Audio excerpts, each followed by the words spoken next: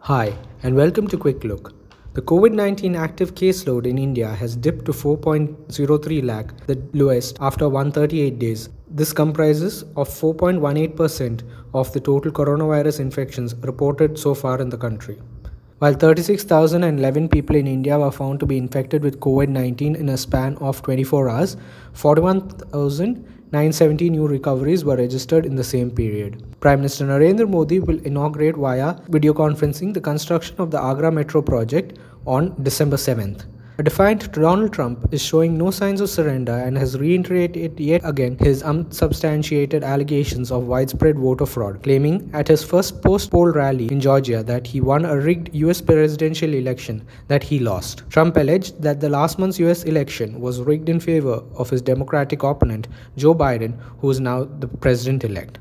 Thank you, and until next time, this is Siddharth signing off.